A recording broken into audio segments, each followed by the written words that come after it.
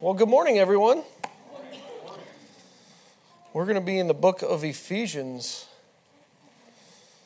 chapter 4. I trust you've had a good week. Many of you probably spent time with family. I'm sorry.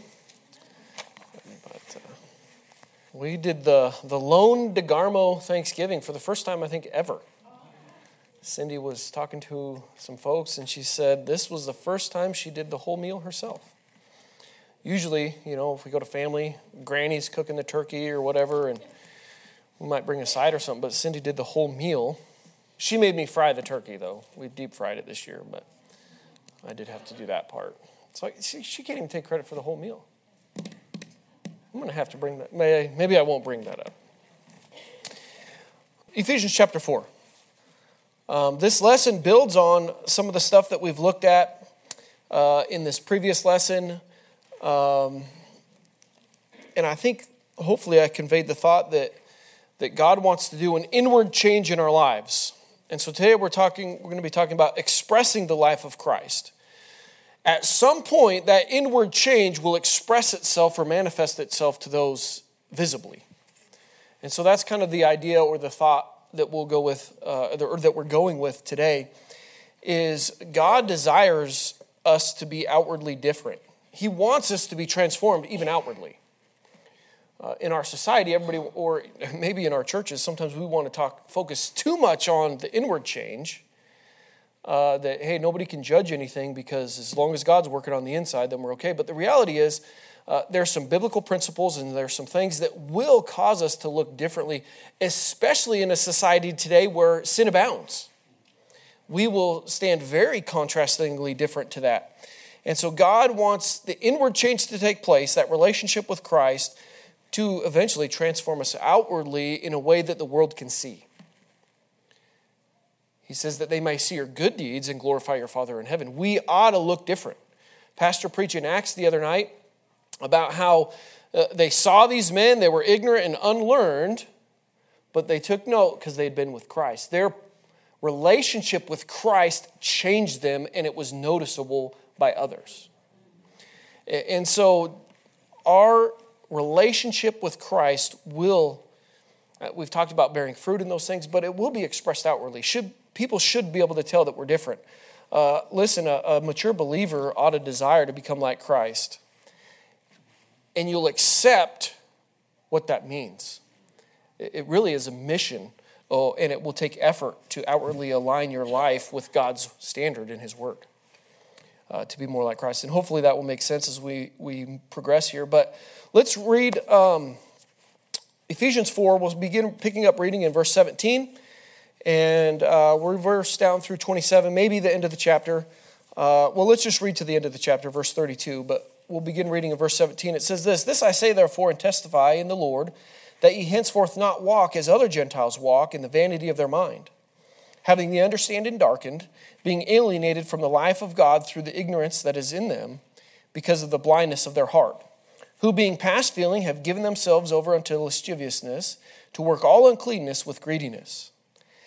Excuse me. "But ye have not so learned Christ, if so be that ye have heard him and have been taught by him, as the truth is in Jesus, that ye put off concerning the former conversation the old man, which is corrupt according to the deceitful lusts, and be renewed in the spirit of your mind, and that ye put on the new man, which after God is created in righteousness and true holiness. Wherefore, putting away lying, speak every man truth with his neighbor, for we are members one of another. Be ye angry and sin not, let not the sun go down upon your wrath, neither give place to the devil. Let him that steal no more, but rather let him labor, working with his hands the thing which is good, that he may have to give to him that needeth. Let no corrupt communication proceed out of your mouth, but that which is good to the use of edifying, that it may minister grace unto the hearers. And grieve not the Holy Spirit of God, whereby ye are sealed unto the day of redemption. Let all bitterness and wrath and anger and clamor and evil speaking be put away from you, with all malice, and be kind one to another, tenderhearted, forgiving one another, even as God, for Christ's sake, hath forgiven you." Verse 32 there, as I was meditating on some of these things, I thought that is where we want to be. Sometimes we deal with all of these other things, the manifestation of the flesh and bitterness, and sometimes we feel like we get a hold of that, and maybe we get self-righteous. Boy, I'm doing pretty good, and I know I've been a part of churches at times that it seemed like people were very judgmental of others. Boy, they should be at a better level or whatever. But verse 32, I think really when you have gotten a hold of these things and you really are walking with the Lord and you're a mature Christian, verse 32 will be permeating your life. And all I can think of is our Savior on the cross. Father, forgive them, for they know not what they do. Up until the point of his death, he loved and cared for and was forgiving of those people that killed him. And how often that's not our attitude toward others when they struggle and have difficult things. Lord, help us. Anyway, that's a side note. But athletes from around the world really constantly are preparing for one of the most prestigious competitions. We know it as the Olympics. Literally athletes from almost every country, from every corner of the globe, are always preparing to compete. Let's pray. Sorry, I'll come back to that illustration in a moment. I forgot to pray. Heavenly Father, we thank you for this day, Lord. I pray, Lord, that you would just bless. Lord, as we look at your word this morning, I pray that you would be preeminent in everything. Lord, that you would fill with your spirit and that you would guide the message, the lesson this morning. Bless those other classes that are taking place today. We pray that you be with the teachers, fill them with your spirit. Pray that students would be attentive. And Lord, that you'd give us something from your word today that would draw us nearer to Christ. Father, now we pray for your blessing, and we ask it in Jesus' name, amen. So back to the illustration, the Olympians, right? They're competing, and what do? If they want their dream to become reality, they adjust their lifestyle. There's some things that they change. They might put off some of their old habits. Maybe they had a poor diet, like me. They change the way that they eat. They begin eating for the purpose of fueling their body rather than just maybe pleasure. They maybe change the clothes that they wear because the clothes that they had restricted their ability to perform in a certain way. And or maybe they give up the low-impact workouts and start working out hard. Boy, I can't sit and be fit and compete in the Olympics. Now, if that's all you can do is sit and be fit, then go for it. But I think you understand what I'm saying. These people are striving for the masteries. We see that terminology in Corinthians. They're subjecting their bodies to a certain level of training or abstinence from certain things that they might master their field. Do we give that much effort to our Christian life? I would say no. These athletes, that's the focus of their entire life for most of them. Their life is ordered by the fact that they have a training regime. And in order to be competitive, they have to, because the competition is doing the same. They need to discipline themselves to acquire those skills to be successful and to take the victory. I would say just as an Olympian that makes daily choices in their behavior, us as Christians ought to make daily choices that would put us in a position to honor God with our lives. Listen, we need to make lifestyle changes. Yes, God will transform us through his word, but part of it is us making changes. And we won't go there, but in Proverbs we see we avoid it, we pass not by it. Listen, we make not provision for the flesh. There are things that we don't participate in. There are things that we don't do because it's not good for our relationship with our Savior and our walk with God. Scripture compares the Christian life to a race. I keep wanting to go to 1 Corinthians, but I don't think the Lord would have us. But if you have time, read 1 Corinthians chapter 9. I don't know, maybe we'll get there at some point today. But that's where the Apostle Paul uses a similar analogy. But Hebrews 12:1 tells us this: wherefore, seeing we also are compassed about with so great a cloud of witnesses. Look what it says: let us lay aside every weight and the sin which doth so easily beset us, and let us run with patience the race that is set before us. God has given us a race. And he's saying we need to lay some things aside. We need to forsake sin, for sure. But that word there, sometimes the weights, we have a hard time giving up weights. We don't have a hard time admit, well, we're not going to, any outward sin, we're not doing that, right? Obviously, some of us probably harbor sin in our hearts, and and that's not good. You need to forsake that. You need to deal with that. You need to cast it off. You need to lay it aside. But sometimes we carry things in our lives that are preventing us from being all in for Christ. And we're content with that. That's not what an Olympian does. They might train with a weight vest. I used to work out with a guy, and he always had a weight vest on. I think it was 70 pounds, which was more than our kit was usually, even with 210 pounds of ammo. But he'd work out with this thing, and he was an animal. But when he was going to compete, he did triathlons and things like that, he didn't continue to wear that vest because it was weighting him down. Listen, Christian, our race is now. We're not practicing. We're not in training. We're living it. We need to get rid of those weights. We need to cast those things. We need to lay those things aside. I hate being so transparent, but this week I was convicted because I was putting effort into some things, to some hobbies. And I was like, Lord, help me, because I don't know if I invest this in the Christian life. I don't know if I invest this much attention and effort into honoring and walking with you. And I was convicted because the amount of time and effort, and because sometimes it's not just the amount of time that you're actually doing the activity, you're consuming yourself with preparations and learning about it and becoming better. And the Lord convicted me. Is like, hey, where's your priorities? Sometimes it's a weight. It might not be sin, but it's holding you back. In the race that God has for us, we must put on Christ if we are to be winners. Romans 13:14, but put ye on the Lord Jesus Christ and make not provision for the flesh to fulfill the lust thereof. Listen, God has a vibrant Christian life for each and every one of us.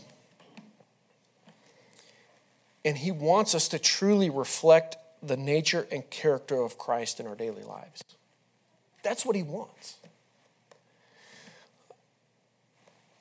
The expression of this life of Christ must be generated, and we talked about this a little bit last week, by the power of the Holy Spirit. But it should be seen outwardly. The Holy Spirit is working inward. I felt the conviction of the Holy Spirit this week in my life. And by God's grace, I'll change to be more like Christ because of that. But listen, outwardly, there will be a difference if we're committed to this thing.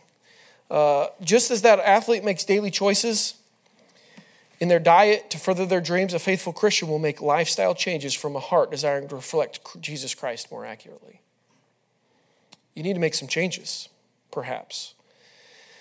And so we must walk a different walk. Verses 17 and 19, or through 19 here, it says this I say therefore and testify in the Lord, that ye henceforth walk not as other Gentiles walk, in the vanity of their mind, having the understanding darkened, being alienated from the life of God through the ignorance that is in them, because of the blindness of their heart, who being past feeling have given themselves over unto lasciviousness, to work all uncleanness with greediness.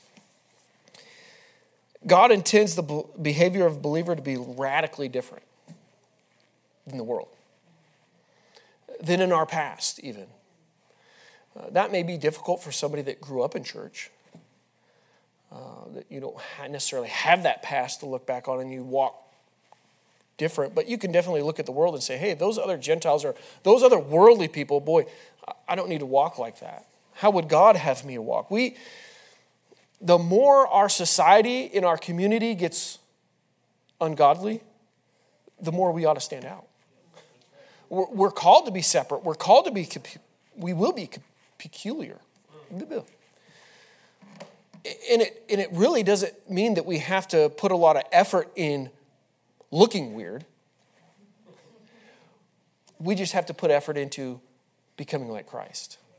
And it will happen naturally. It will be outwardly transformed. It will become evident. And be not conformed to this world, but be transformed by the renewing of your mind, that you may prove what is that good and acceptable. And so again, it's as this inward change that we always talk about happens, it will manifest itself outwardly. There will be a difference. But listen, grace and Christian liberty do not give us a license to live in sin. They give us freedom to walk in the light and be transformed by his power. We can find a church that aligns and lets us feel comfortable in what we're doing. They abound, honestly. There's churches out there that will validate unscriptural teaching and validate living in sin. So it's not about going to a church. It's about that relationship with Christ that changes and makes. Now, I believe God's ordained the church and we ought to be in church. And so you need to find a church that's biblically accurate, right? You're welcome. It's here. Not you're welcome from me. But thankfully the Lord sent a man here to do it and to afford us the opportunity to gather here. There's those that have gone well before us. But in this passage, Paul describes the sinful condition of the unsaved. He says it's vanity, it's empty. And boy, we can see emptiness abounding in society. There's no substance to anything. It's just vanity. It's the vanity of their mind, and it's embedded in our culture. There are empty philosophies. Listen, we as Christians, we have to be careful that we recognize these. There is unscriptural teachings and philosophies out there and thought processes, and we can be overcome by them if we're not careful. And let me read this to you. Colossians 2:8-9, beware lest any man spoil you through philosophy and vain deceit, after the traditions of men, after the rudiments of the world, and here's the kicker, and not after Christ. If it's not about Christ, there's a problem. And it becomes really easy to identify things that are error when it doesn't line up with Christ in the Word of God. And again, you have to be in the Word of God to understand that. And there have been so many times I hear things and I'm like, it's like nails on a chalkboard, like something's not right here. And my mind goes to a scripture passage that says, this is why it's not right. So you need to be in your Bible. For in him dwelleth all the fullness of the Godhead. So if it's not about Christ, then and it will become very easy to identify error. We need to stand guard over our hearts and minds. We're under an assault. There's an attack every day. The devil is attacking to lead us astray. And listen, the Apostle Paul said he brought his body under subjection lest he might become a castaway. Again, Corinthians 9 is worth reading, maybe even this afternoon as you take your ease on a Sunday. Paul describes the world's condition having the understanding darkened. Listen, those without Christ are spiritually blind. Their understanding is darkened concerning the things of God, in whom the God of this world hath blinded the minds of them which believe not, lest the light of the glorious gospel of Christ, who is the image of God, should shine unto them. 2 Corinthians 4:4. Listen, Satan's blinded them, and our walk is going to look different than theirs. It's just going to be manifested in such a great way because it is different. Listen, many ideologies are prevalent and popular today. But the Bible speaks of them as being vain imaginations. Being followed by those that are darkened in understanding. In verse 18 in our passage here, Paul gives a description that it's without the illuminations of God's Holy Spirit, men's hearts are blinded, and they're alienated from an understanding of God. Even the wisest philosophers of this world, Socrates and you name them, they're spiritually empty without the truth. They need the truth. They're blind. The world's nature is depraved. Our lives should contrast the sinful, depraved nature of lost men. Does your life look differently? It says in past feeling there in Ephesians, it speaks of a numbness of the soul that experienced by a person who rejects God. They've rejected him, and there are some people who have become so involved in wickedness, and the truth is so darkened so darkened the truth in their life, they have a spiritual numbness. It's almost like a shot of Novocaine to their heart. They're depraved. Have you ever considered the beneficial, life-saving aspect of physical pain? We don't like pain. I know I don't. Maybe so. I used to work out with a guy, pain is pleasure. He's just so extreme. I'm like, calm down. I don't want to hurt myself here. But he was in excellent shape, right? He was a master at what he did. Listen, typically none of us enjoy pain. But it alerts us to danger. And spiritually speaking, that's what conviction is in the Holy Spirit. It alerts us to danger. We're headed down the wrong path. Listen, if you get too close to a campfire, you're thankful that you feel the heat and the uncomfortable before your clothes catch fire. That pain or that sensation there is saving you. Pain is really a gift. And it calls for a response. You reach your hand at something. I'll never forget when I was younger, I had a cousin that reached up and put his hand on a red hot stove. He jerked back, right? Limiting the damage to his hand. If he couldn't sense that. So pain is a good thing, but conviction is good for us. Spiritual pain is a gift. It's not comfortable. I've experienced it. But it's a gift. God's trying to get your attention. The Holy Spirit is trying to work. It alerts you to, actions or perhaps attitudes that are grievous to our God. You're bringing displeasure, and it's affecting your walk with Him and your ability to honor Him. Listen, if a person can no longer sense physical pain, it's a serious physical danger for them.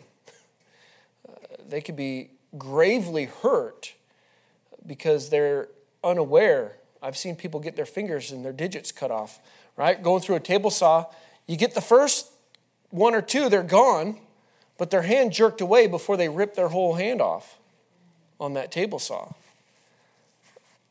What a blessing, right? You think, that's frustrating. Well, the aspect of pain saved them.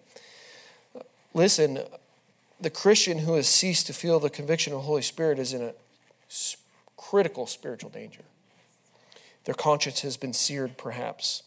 1 Timothy 4:1-2, now the Spirit speaketh expressly that in the latter times some shall depart from the faith, giving heed to seducing spirits and doctrines of devils, speaking lies and hypocrisy, having their conscience seared with a hot iron. We need spiritual conviction in our lives. When you give yourself over to spiritual wickedness, your life will become defiled. Your conscience is seared. Your skin might be seared with a hot, or as a skin is seared with a hot iron, so your conscience is. And you lack really an understanding of God's word. But that word here, work, there in our passage where it says they work, it has the idea they take pains to do. So because of their dark, depraved spiritual nature, there are people who go to great effort to live defiled. Can you imagine that? People are making efforts to do wrong. That seems foreign to us, but I submit to you, I know some Christians that do that. People that have claimed Christ, I observed their life for years at a time, and perhaps they have departed from the faith, and their conscience is seared now. I can think of somebody, I won't mention his name because people may know him or meet him someday, and I want you to be kind to him.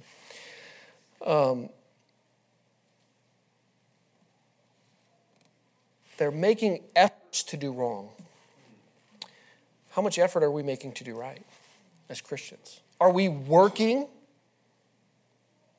at honoring God with our life? Some people work harder at living in sin than Christians work at living for Christ. They're content and happy to carry on, and we just are passive and we don't do anything about it. Listen, you have to be different to make a difference. Look at verse 22 and through 24. It says, that you put off concerning the former conversation the old man, which is corrupt according to the deceitful lusts, and be renewed in the spirit of your mind, and that you put on the new man, which after God is created in righteousness and true holiness.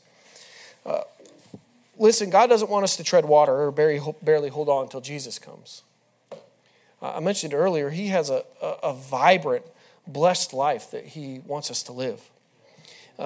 He wants us to be different, to make a difference where we're at in our communities, in our families, in every area of our life, really. And I believe that truth is really easily taught throughout Scripture. We see it here. Put on the new man. You're going to be different. Listen, once we've received Christ, the Holy Spirit creates a new disposition within us, and that disposition is quite different from the lost men and women that we're around every day. His goal for us is that we would discard our old ways of living and take on the characteristics of Christ. Get rid of those old things, that we put off the old man. Lie not one to another, seeing that ye have put off the old man with his deeds, and put on the new man, which is renewed in knowledge after the image of him that created him. Listen, God commands us to put off the old man and to put on the new. We need to put on Christ. Here in Ephesians, he tells us that the old desires we have, they're corrupt. They're deceitful lusts. Have you ever thought about deceitful lusts? Those things that you lust after, and they're deceitful. They look good. They seem right. They're going to make you happy. But when you act upon those things, it brings death. It brings emptiness. It's deceitful. We need to cast those things off. We are called to express Christ's life and live differently. We all will be tempted. And we all will make a decision at that point. Will you give in, or will you choose to yield to the Holy Spirit of God? And so really, our mindset, I think, is key here. Proverbs 23:7, for so as he thinketh in his heart, so is he. Sometimes we need to remind ourselves we have the victory. We can live victorious. We can live a spirit-filled life by yielding to the Holy Spirit. For out of the abundance of the heart, the mouth speaketh. So in contrast to the darkened, blinded minds of the world, God wants to renew and transform our minds by his power. Listen, it's not something we're doing in and of our own selves. God is doing it. He's got the power to do it. And God's word is often his tool that the Holy Spirit will use to guide us in the way that we ought to go in living for him. A different life begins with a different mind, I think. Do you have a mind that thinks on Philippians 4:8 things? Or do you have a mind that thinks on the corrupt, deceitful, lustful things of the world, of our flesh? We must put on that new man. It's important that you put off the old man, but in order to make a real difference, you have to put on the new one. In churches, I think we're good at putting off. And we become kind of self-righteous, and we have this attitude that we're better than others because we have put off, and we're not living like those. We have a very pharisaical attitude. I'm not as this publican. Boy, I'm doing all the right things, but we haven't put on Christ because that's not, as we looked at a few weeks ago, the mind of Christ and the attitude and the spirit of Christ. Again, he is tenderhearted and forgiving and loving. But we need to put on the new man. We all know that the old man is an inherited sin nature. Adam messed it up for all of us. We can blame it on Eve if we want, but the reality is they both chose. Wherefore, as by one man sin entered into the world, and death by sin, and so death passed upon all men, for that all have sinned. And so we know Adam and Eve, they chose the sin, and we have a sin nature because of that. And that's why every one of us needs to be born again of the Spirit of Christ. And once we are, we have the ability to put on the new man. Every one of us needs a new nature. If you haven't received Christ today, you're condemned already. You need a Savior, and you need to turn to Christ today. But Christians will still battle between the flesh and the Spirit every day. It is a daily reality that the flesh wars against the Spirit or our new nature in Christ. Listen, who has children today? We had 3 beautiful baby boys that grew up to be absolute monsters. And it happened, I think, overnight. You know, you bring that thing home from the hospital, and yes, I said thing. You bring those children home from the hospital, and for me at least, it was in very short time you begin to realize this is a lot of work. The joy of having a son and seeing that beautiful baby and all those things. All this thing cries. This thing makes nasty diapers. What is going on here? But what I found out very early, and Cindy was more in tune than I was they're wicked sinner babies.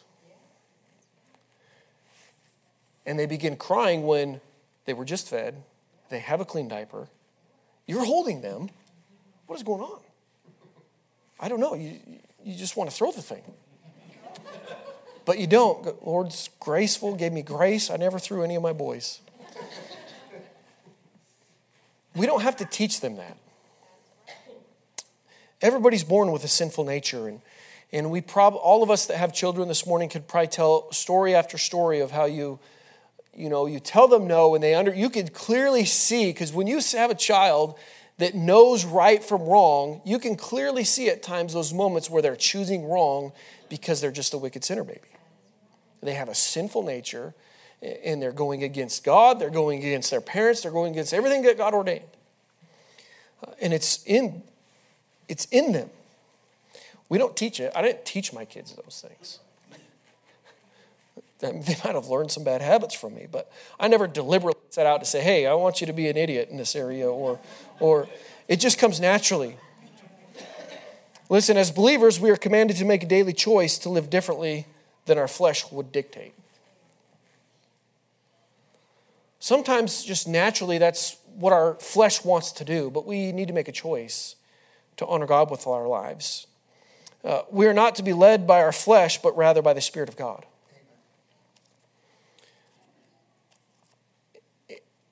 I had a brief conversation this morning with somebody, and I was talking about some people don't want to be yielded or submissive to God's ordained position, even His holiness and who He is, the Creator. They refuse to submit themselves to that. We just need to yield. It's for our good. Listen, at salvation, God gave us the power of His Holy Spirit and a new nature that is capable of doing right. We have the ability. God's given us the ability. We must daily choose to put on the new nature and to walk in newness of life. It does take effort. It does take energy. You do have to get up and open your Bible. You do have to get up and get on your knees and pray. You have to put in the work.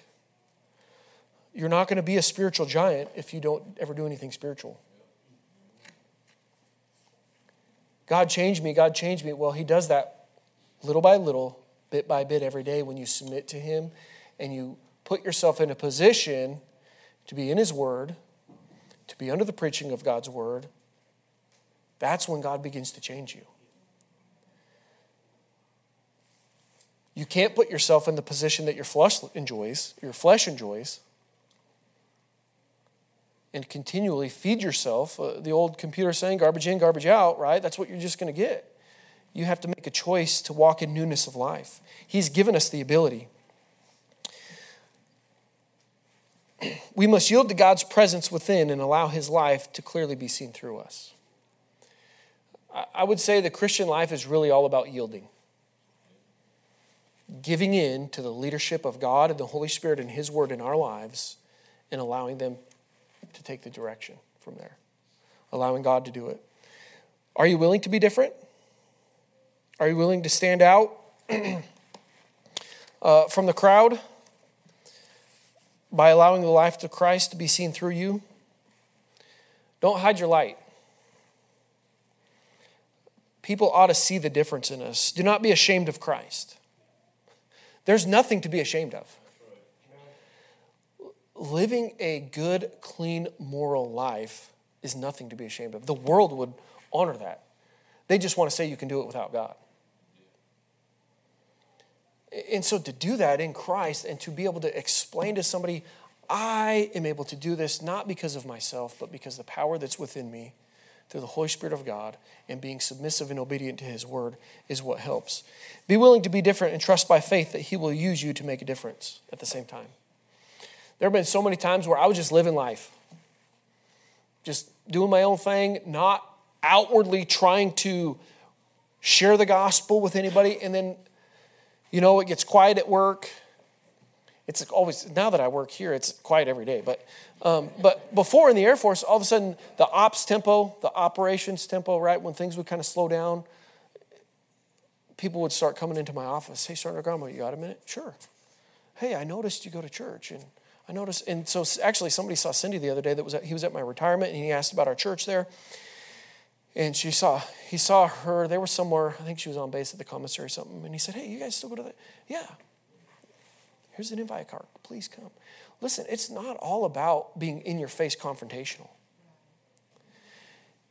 If you would live a life that's honoring to our God, people will see a difference in you, and then you can make a difference in their life. If you would just be willing to be used of him. You may attempt to fake the Christian life for a time, but you really need a heart of love that will compel you to walk with Christ faithfully. Do you love the Lord this morning? Or are you just doing this because that's what people in our church do? We claim Christ and we say that we read our Bibles, we say that we pray, but do you truly love God? Jesus saith unto him, thou shalt love the Lord thy God with all thy heart and with all thy soul and with all thy mind. The reality is Christ wants all the external change in our life. He expects external change. But he wants all that to be from an inward change and a love for him. It's not about conforming to look right. It's about a relationship with him and loving him and allowing him to change us. You won't be able to fake it forever. Listen, it's not a master of discipline as much as it is a devotion to him. What are you devoting your time to? What are you devoting your efforts to, your energy? What are you devoting your money to? I would ask you this morning to examine those things. And I think it will be an indicator of what's important in your life. Examine where you're investing those things, those areas of your life, and I think you'll realize that God's doing or that maybe God wants more of one of those areas. He wants more of your money, I know that for sure. No laughs. Deuteronomy 6:5, and thou shalt love the Lord thy God with all thine heart, with all thy soul, and with all thy might. Do you love him this morning? There's no greater motivation or change agent in the Christian life than the love of Christ. A right relationship with Christ will give you victory over the mental and spiritual darkness of this world. And you will be different. I'll close with an illustration. I know this is the second week I've went after the bell, but other teachers do it. They just aren't as obvious as me. So, during World War II, there was a pastor in England. And he would go about in the cities that were bombed, or in his particular city, I guess you would say. I don't know what city it was, but the whole place had been ravaged by bombs. Just rubble and just destruction everywhere. And often he would notice that these store owners would clear away some of the rubbish, and then they would put up a sign, business as usual. And he thought about, that's not what God wants in our lives. Do not allow your life to be business as usual. Listen, if we're not careful in our Christian lives, we get lazy, we get apathetic, and we don't put in the effort. We don't bring our bodies into subjection. We don't put ourselves in a place to make not provision for our flesh. He said, don't be as business as usual. Start advertising that your life is under new management. Listen, like I said, it might just be a mindset change. It's not business as usual. Who's in control of your life? Is God in control of your life? Is he managing your affairs? Is he the Lord of your life? Let Christ express his life through you today. Heavenly Father, we do thank you for this day. I thank you, Lord, for your word. And Lord, I thank you for the patience of the people this morning. And I just ask that you would, Lord, change us to be more like Christ. I pray that we would put ourselves in a position to hear from you and to be changed. And Lord, I pray that you would just bind us together, that we could go forth, Lord, together in unity for the cause of Christ. And we pray now as we go to the morning service, we ask that you would meet with us.